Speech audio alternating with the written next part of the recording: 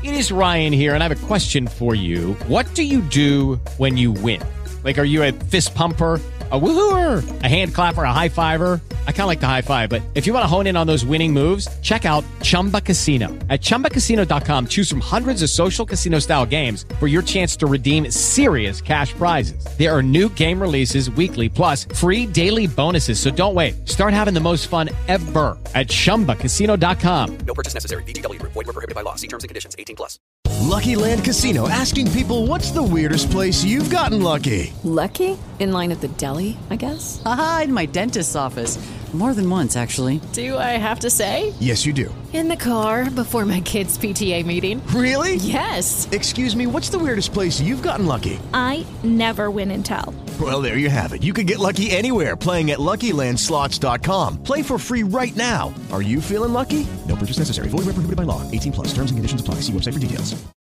What's going on, everybody? Josh Engelman for Awesemo.com, and I am back with my NBA DFS contenders for Wednesday, January 20th. Now be sure to hit that like button, subscribe to the channel, and hit the notification bell so you know when this and all of our other content goes live. Follow me on Twitter at Josh Engelman so you can get updates to these sim results as we get closer to lock. And finally, let me know in the comments section who are your favorite options on DraftKings for tonight. We're rounding out the bottom of my top 10 with Cam Johnson, Naz Reid, Christian Wood, Luka Doncic, and Dwayne Bacon on the outside looking in. Who will be the top 5 plays of the day? It is time to find out.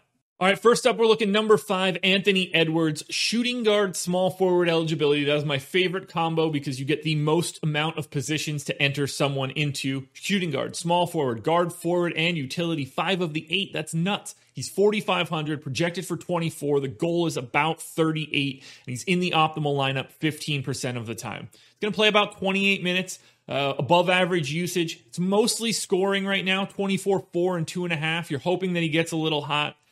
I'm not all that worried about taking on Orlando. This seems like a pretty good spot for Edwards. He's like a 0.85 fantasy point per minute guy, but his value is in his positionality. The minutes seem safe, and the fact that you can use him pretty much everywhere makes him incredibly valuable to me, particularly if he has a big day. If he has a day where he goes for 34 or 35, his value is tremendously higher because you can move him around in your lineup. So take the functionality from Anthony Edwards, my number 5 contender. At number 4, we're going Aaron Gordon. I don't understand this, but he's point guard, small forward eligible. I don't understand at all. But again, incredible functionality. 7,400, projected for 39, goals 48. He's doing the goal and the optimal lineup 17% of the time. Big time usage bump, 33 minutes, 19.7 and 5.5 as a baseline projection. He's been handling the ball a lot more. Normally he's like a just north of 1 fantasy point per minute guy. In this case, he's like 1.2. Taking on a terrible Minnesota team in a pace up spot. I can't find anything that is not awesome for Aaron Gordon tonight, whether it's being guard forward eligible, the increased use, all the injuries, everything is pointing to Aaron Gordon being one of the best plays on the slate, whether that's DraftKings or on FanDuel. Next up, number 3, we're going Ja Morant, point guard eligibility, 7,300, projected for 40. You're looking for 47.5. He's hitting that goal 21% of the time. He's in the optimal 18% of the time. Came right out of the gate, played big minutes, so I'm happy to give him 34 here. Major usage bump so far this season. I've got him at 29%. We're talking 22 points, 7 assists, 4.5 rebounds, just shy of 1.2 fantasy points per minute. Taking on a Portland team that's kind of looking rough. When you don't have Yusuf Nurkic out there, the defense is going to change. Enes Kanter not going to get that rim protection done, that's for sure. No CJ. It's opening things up a little bit for Ja, and I love it. 7,300 is not a price tag that he is going to have for much longer. Now that he is back, I'm expecting Ja Morant to end up being like an 8K point guard. You want to get in now while he's cheaper than he should be, and I expect a big day. If he and Dame start playing off each other, I think you can need both guys, so pay close attention to this game and to Ja Morant as my number 3 contender.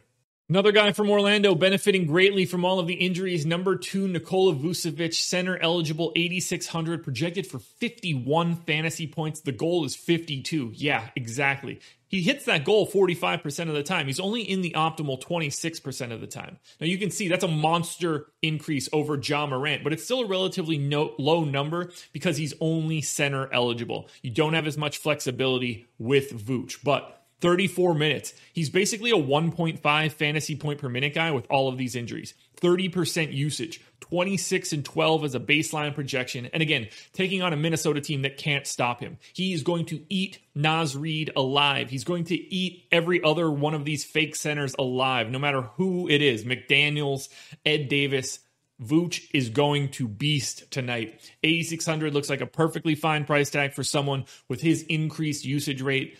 He is my number 2 contender. Not enough to get to number 1. And I'll tell you this much.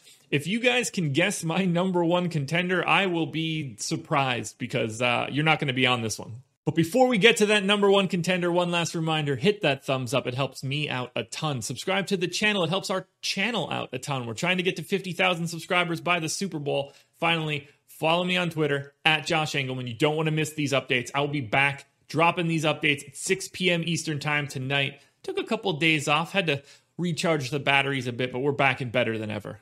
The number 1 contender of the day. Is this who you guessed? Xavier Tillman gets some. Power forward center eligibility. That is a big piece of this. He's 3,500, picked up the start their last time out. Joval out again. They kind of just need him to fill some minutes.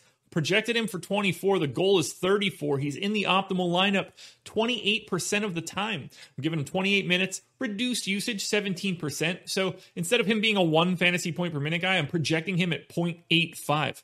And that still puts him at number 1. 10 and 5 is the baseline, taken on Portland. It's a really nice matchup for him because Enes Kanter is not going to put up very much of a defensive fight.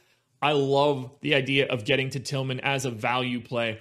If value opens up, he will immediately come down, but because he has that forward eligibility, he'll work just a little bit better than others. Getting him at forward or center, super helpful. So it's not like you're expecting a 60-point fantasy day, but if Xavier Tillman can get north of 30, you're going to have to pay close attention to him. If he goes to 34 and hits that GPP goal, you're going to want some Xavier Tillman in his life. So Xavier. I almost said Xavier. That would be a different person. It's not important.